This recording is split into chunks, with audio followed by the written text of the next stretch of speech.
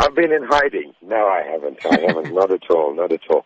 I kind of changed the focus of what I was doing. I made 5 albums and did the tours and all that kind of thing, and then decided to take a break. And I started a production company a few years ago. We were nurturing new talent and that sort of thing, so I got into that. And then, on the live side, I've been gigging at corporate events every now and then, and I've been involved with some world music projects, which is also a passion of mine at the minute.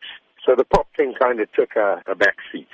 Looking to the future now, are you planning to release any tracks soon? Well, I hope so, and I'll never say never, but I've been scoring some stuff for documentaries and for film and that kind of thing. So it kind of takes the time away from me to make albums, although I am still a songwriter. But you never know, I might just put a collection of songs together and record them sooner than later. So hopefully we can talk to each other about a new project.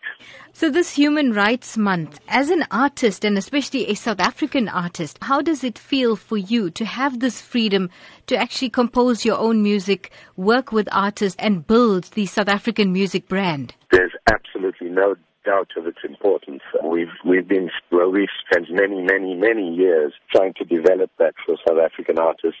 I work on a foundation called Music for the Children, where we encourage South African artists to get involved in sort of social projects. People come together, musicians come together in this country. It's absolutely fantastic. I don't think you get that very much anywhere else in the world. So very important month, very, very important time. But, I believe in every month is Human Rights Month kind of thing.